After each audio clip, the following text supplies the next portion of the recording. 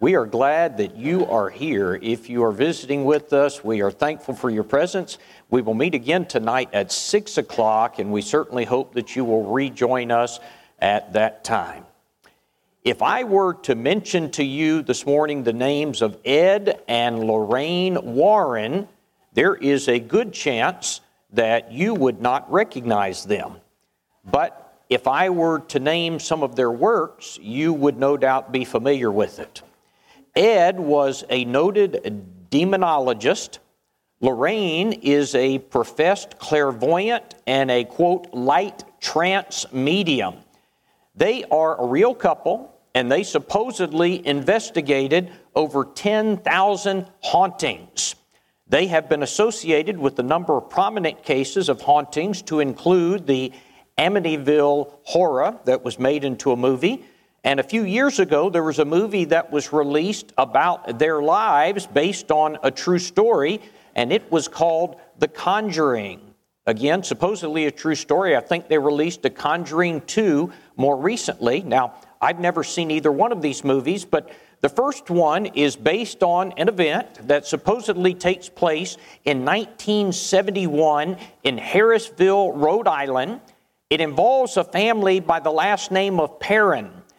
And the movie begins with the Perron family moving into a farmhouse, and a lot of strange things start to happen. And immediately when they get ready to go into the house, the dog doesn't want to go in. And it's a cue that something is wrong. Well, finally, what ends up happening is there is a demonic entity that has attached itself to the Perron family. And so they call this famous couple, these demonologists, the Warrens, they're brought in to help. And ultimately, they exorcise this evil spirit. Well, what about this? Again, it's supposedly based on a true story. This couple, the Warrens, they were real people. In fact, they died not long ago. She died, I think, in 2019. And they supposedly dealt with, quote, documented cases of demons. I want to talk about this subject today, about demons and demon possessions, and see what the Bible has to say about this and why the Bible talks about this. Now, let me say at the onset of this lesson, I certainly don't know everything there is to know about demons, and as we go through this lesson, we're going to create some questions and not just answers. And that's okay, because God is as wise in His reservations as He is in His revelations. God knows what to hold back. He knows what kinds of things I don't need to know, and that wouldn't be good for me to know. And the Bible is just as it should be, even with reference to this subject that we're going to discuss this morning, even with reference to the demons. There are about 92 times or so that you will find the word devil in the Bible as it refers to the subject at hand. In the King James Version, sometimes in the Old Testament, you will find the word devil, but it actually is referring to idols. With reference to the topic that we're talking about this morning, this word appears 92 times. 12 of those times it's referring to the devil himself, and the New King James uses the term devil.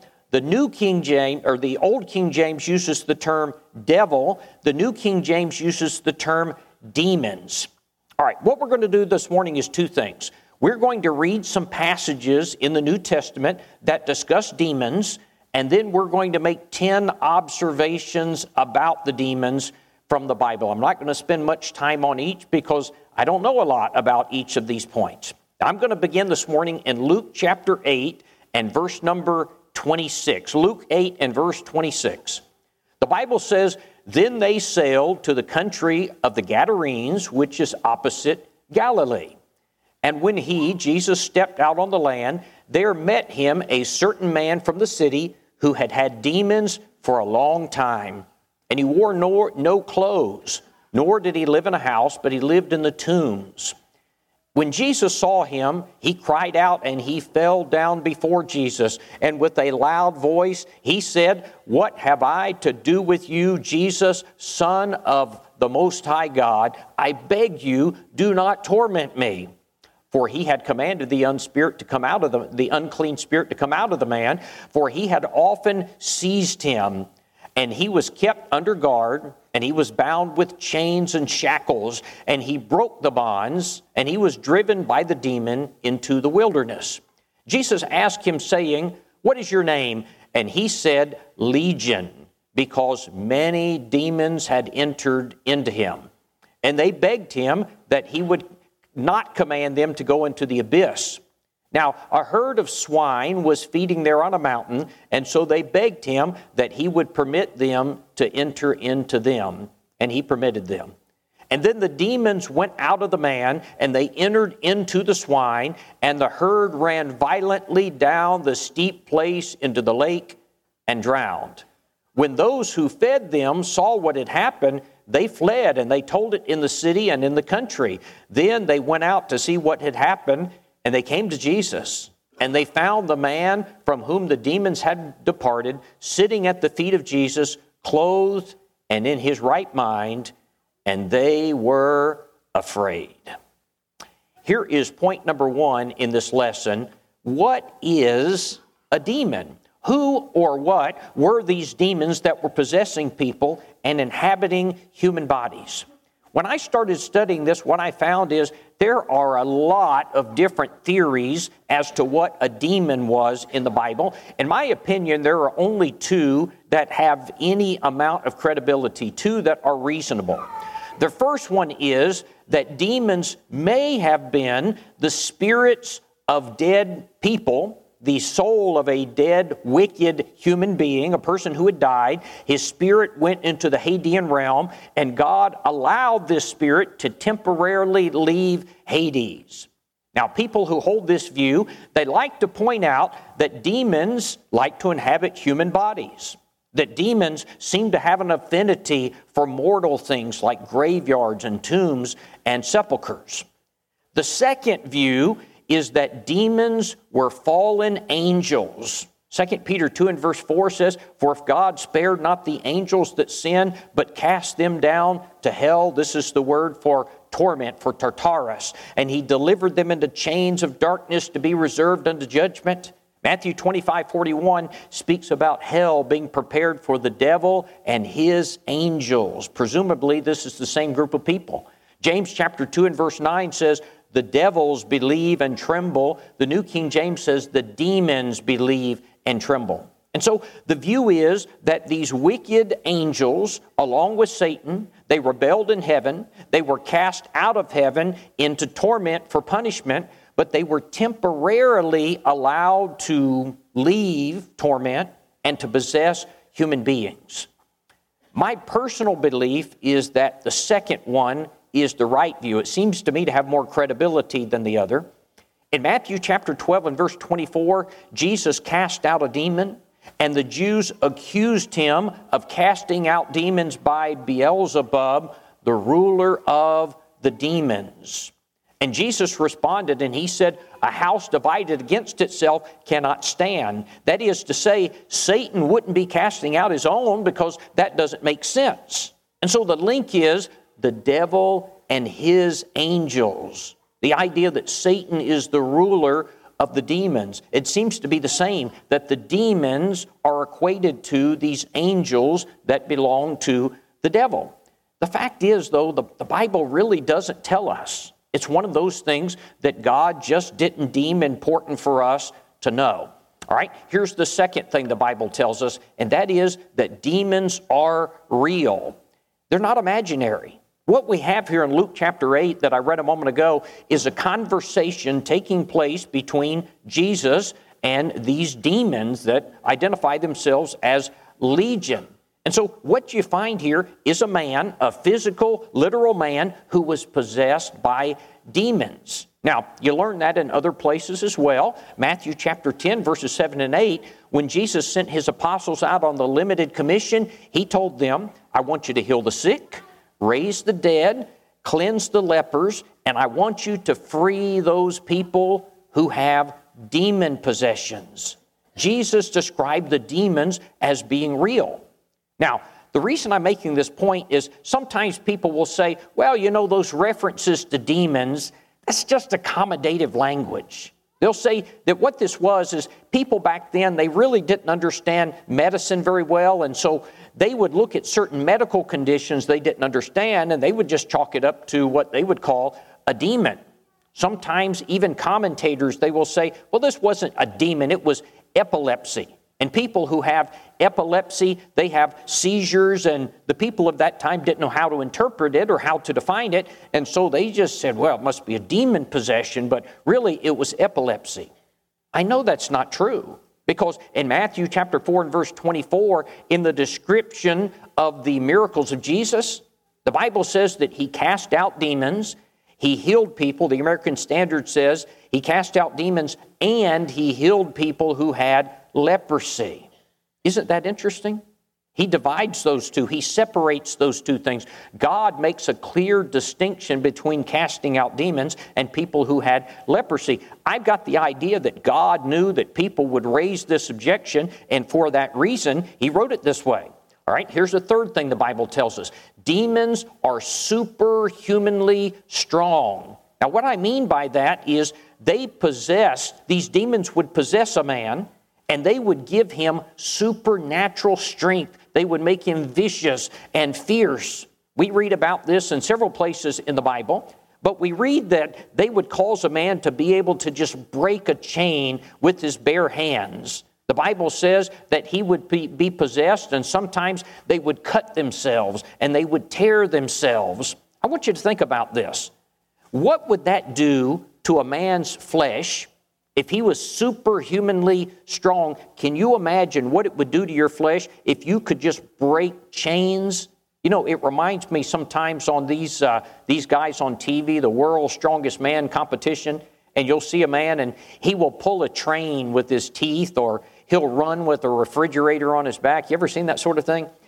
And sometimes what will happen is these guys will tear muscles and they will break bones, or their tendons will pop. These guys have been prepping themselves, but the human body can only handle so much, even for the world's strongest man. Now, you take a guy, a regular man who hasn't been prepping in any way, and a demon would possess him, and then he starts doing things like tearing chains. It's going to take a toll on that man's physical body. Here's the next thing. Demons seem to prefer cemeteries and tombs and sepulchres. I think this gives us a sense of what kind of beings these are. You know, you're not talking about a person who goes to a cemetery to mourn the death of a loved one or to remember the past. This is talking about taking pleasure in decaying things and dead things. You know, it's my opinion that goth dress, people that dress in a gothic way, if you look at the history and study this, it has with it a celebration of death. If you do a historical study and the way the music industry has played this, it comes down to a celebration of death. Now, I'm not saying that people who dress in a goth way are demons. I'm just saying that they bear something in common with the demons, and that is demons like to be around tombs and graveyards, and they like the celebration of death. Here's number 5. Demons knew that they were under the sentence for punishment. In Luke chapter 8 and verse 28, you have this demon saying to Jesus, I beg you, do not torment me. On another occasion, in Matthew 8 and verse 28, the demon says, do not torment us, listen, before the time. I don't know what time he's talking about, probably the day of judgment, but I know this. The demons knew that there was a time that was coming and they were going to be punished. There was a sentence coming, and they were asking Jesus, please don't accelerate that date. I want you to think with me for just a minute. Can you imagine knowing that you were going to be in torment and there is nothing that you could do about it, and you're going to be there forever, and you were begging that it just be postponed for a few years? To me, that is absolute. In fact, when I was preparing this sermon, I was just thinking about that. That is absolutely terrifying, to know that you're going to go to hell and there is nothing you can do to stop it, and you're just begging for a little bit extra time. In the scheme of things, what difference is that going to make? And it made me think about people in this world who are lost, who are ultimately destined for torment, but they can do something about it. And many of them will choose not to. the demons couldn't do anything about it. So they're begging, please don't torment us before the time. Number 6, oftentimes demons would possess a person. Many demons would possess a person at one time. This is really eerie if you think about it. In Luke chapter 8 and verse 30, Jesus meets this man. He's demon-possessed. Jesus asks, what is your name? No doubt Jesus knew, but he's probably asking for our sake. And the answer that he gets back is, we are legion. Now, why is that relevant? Well, number 1, demons are real. Jesus asked him, what is your name? And the answer is very interesting because the answer is legion. Do you know what a legion is? The term typically was a military term. It referred to a group of soldiers, somewhere between 4,000 and 6,000 soldiers. And so here's a man who's possessed with demons. Jesus says, what is your name? And he says, my name is Legion, for we are many. What the man was saying is, there are lots of demons in me, maybe thousands of demons possessing this man. In Matthew 12:44, Jesus is talking to the Jews about their need for repentance, and he gives them this example. He says, when the unclean spirit is gone out of a man, that is, a demon has left a man, he says that he walketh through the dry places. That's interesting to me. I'm not sure what that's about. But he says, he seeketh rest, the demon does, and he finds none. And then he says, I will return to my house from whence I came. That is, I'm going to go back into that man again. And when he comes, he findeth him empty and swept and garnished. And then he goes and he takes with him 7 other spirits, demons who are more wicked than himself, and they enter in and they dwell there, and the last state of that man is worse than the first. Even so shall it be unto this wicked generation. What he's saying there, and the point that he's making is, when a man gets evil out of his life, he's got to replace that evil with something good. You repent. You've got to restore goodness in yourself. Now, that's the side lesson for now. The point that I want to get is, there were multiple spirits, thousands of spirits sometimes, that would occupy a person. But you take a man like this, who is possessed with all of these demons, he was dangerous. He didn't, his loved ones, his family didn't want to be around him because he could be a threat to him. And so this man is following the bidding of the demons. He would go where the demons told him to go. He would live where the demons told him to live. Did this man bear some consciousness and some control? I don't know. What I know is he did what they made him do. They controlled him. And so in Matthew chapter 17, you might remember that you've got the Mount of Transfiguration. And you've got Jesus and Peter, James, and John, and they're up on the mountain. And of course, they're meeting Moses and Elijah. But you might remember that at the foot of the mountain, the apostles were there waiting on Jesus and Peter, James, and John.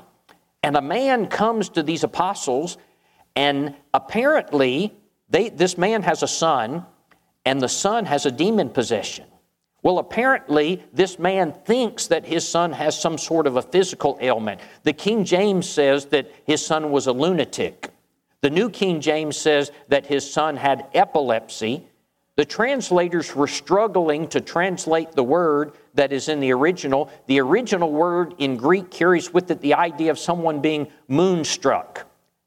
When Jesus came down from the mountain, the apostles had been trying to heal this man, but they weren't able to do it. When Jesus came down, Jesus said, this man has a demon.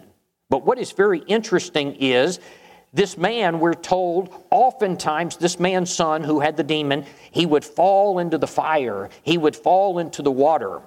I don't know what that's about. Is the demon throwing him into the fire? Is the demon throwing him into the water? Was the man throwing himself into the fire, trying to get the demon to leave him? I don't know. It seems like this demon is tormenting this guy. But this man in Luke chapter 8, who is possessed with the demons, the Bible says he has thousands of demons in him. Here's number 7. When a man was freed from demon possession, the Bible says he would be in his right mind again. And so in Luke chapter 8, Jesus cast out these demons into the herd of swine, and the man puts his clothes back on. It's very interesting. It's indicative of the fact that he's gotten his sanity back and he is interested now in following Jesus. Now, I want to read to you from Mark chapter 1 and verse 21. The Bible says, "Then they went into Capernaum, and immediately on the Sabbath, Jesus, entered into the synagogue, and he taught. And they were astonished at his teaching, for he taught them as one having authority and not as the scribes. Now, there was a man in their synagogue who had an unclean spirit, that is a demon, and he cried out, saying, 'Let us alone. What have we to do with you, Jesus of Nazareth? Did you come to destroy us? I know who you are, the Holy One of God.' But Jesus rebuked him, saying, 'Be quiet and come out of him.' And when the unclean spirit had convulsed him and cried out with a loud voice, he came out. And then they were all amazed, so that they questioned among themselves, saying, 'What is this? What new doctrine is this? For with authority he commands even the unclean spirits, and they obey him.'" That's important. Let me read that again. They're amazed, and they said, "What is this? For with authority he commands even the unclean spirits, and they obey him." Keep that in your mind. Here's number 8. The demons have intelligence. You've got communication here and in other places.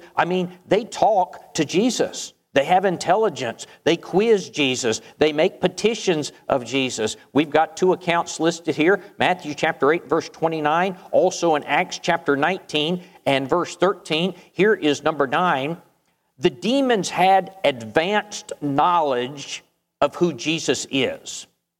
Now, I want you to think about this. When Jesus comes to this earth, he's walking and he's teaching, and the people don't understand. Even his apostles don't completely understand what's going on, but it is no secret in the spirit world who Jesus is. Now, when Jesus was on this earth, the information that Jesus of Nazareth was the anointed of God, he was revealing it a little bit at a time. It was coming out gradually, but sometimes Jesus would say, "Don't reveal this yet. It's not time yet." Jesus was revealing this and unfolding this step by step.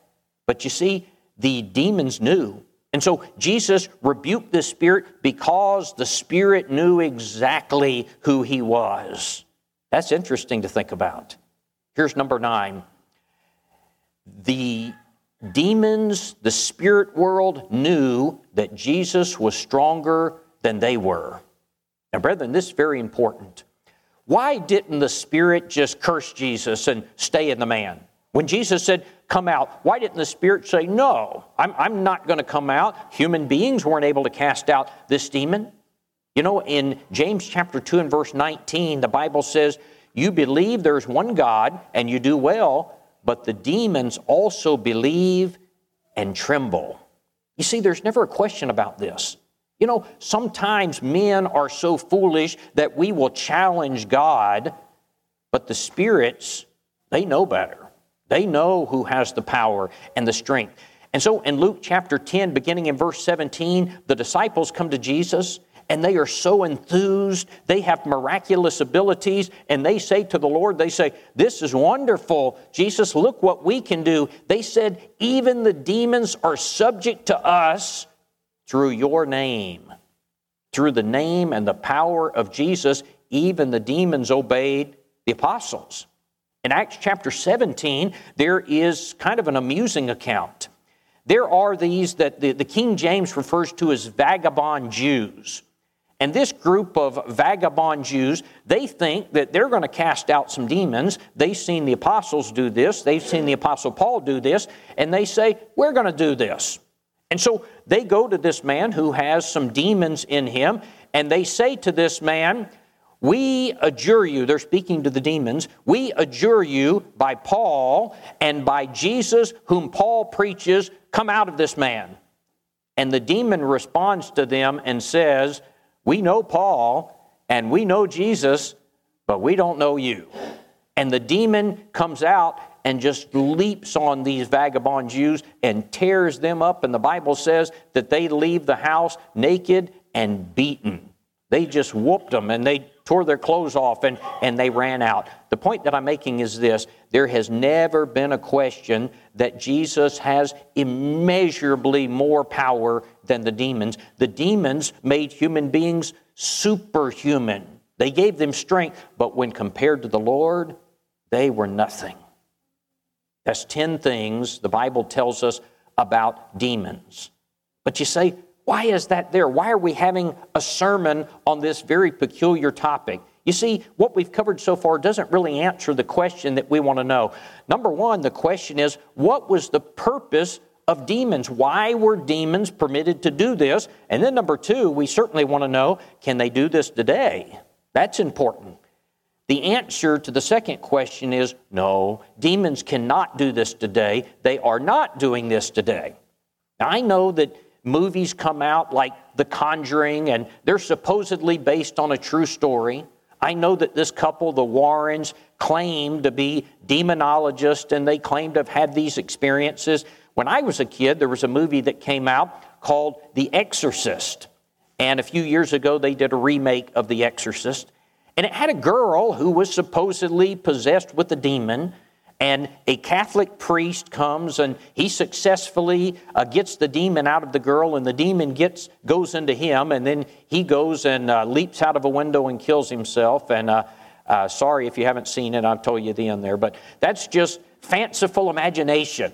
It's just made up. That's just Hollywood. The fact is, what we have seen from the Bible this morning, the characteristics that were true of demons in the first century, those things are not happening today.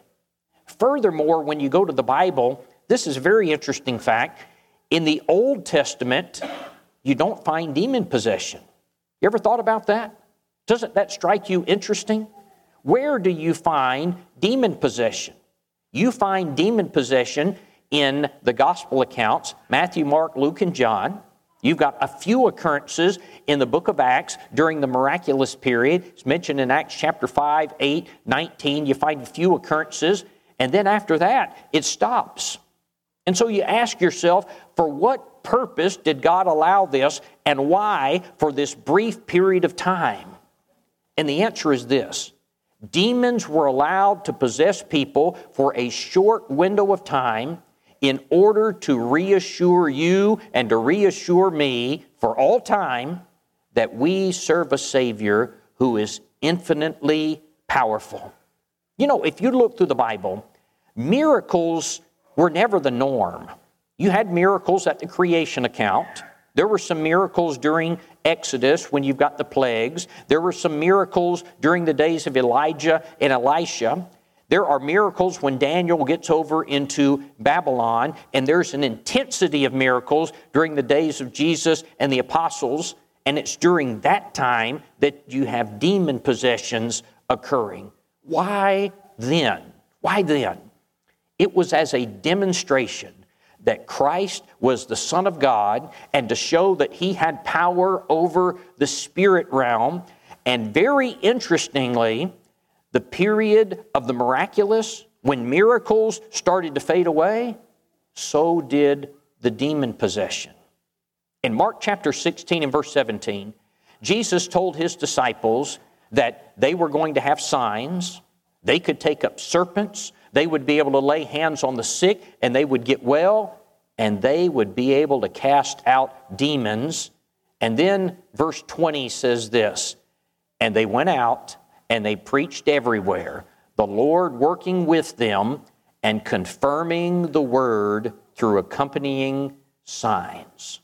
Why did they have the ability to cast out demons? It was a sign to show that God is with them, and their message was from heaven. Today, we don't have to worry about demons possessing human beings because God doesn't allow that to happen. Now, don't get me wrong, because Satan is still at work, and Satan's angels are still at work. Listen to this, Ephesians 6 and verse 10, the Apostle Paul writes this: finally, my brethren, be strong in the Lord and in the power of His might. Put on the whole armor of God, that you may be able to stand against the wiles of the devil. For we don't wrestle against flesh and blood. That is, the devil's not working in a flesh and blood sense today, but against principalities and powers, against the rulers of the darkness of this age, against spiritual host of wickedness in heavenly places. Therefore, take up the whole armor of God, that you may be able to stand against the wiles of the devil, the evil one, and having done all, to stand. What does that mean? Today, the devil is still working, but like a roaring lion in the spiritual realm. He's tempting us. He's working through human beings. He's tempting us through the lust of the flesh and the lust of the eyes and the pride of life. But the devil is no longer possessing human beings through his demons. Why is that? Because God has power over all things, including the spirit realm and including the devil. Thank you for your good attention today. I appreciate it so much. It may be that you're here today and you need to obey the gospel.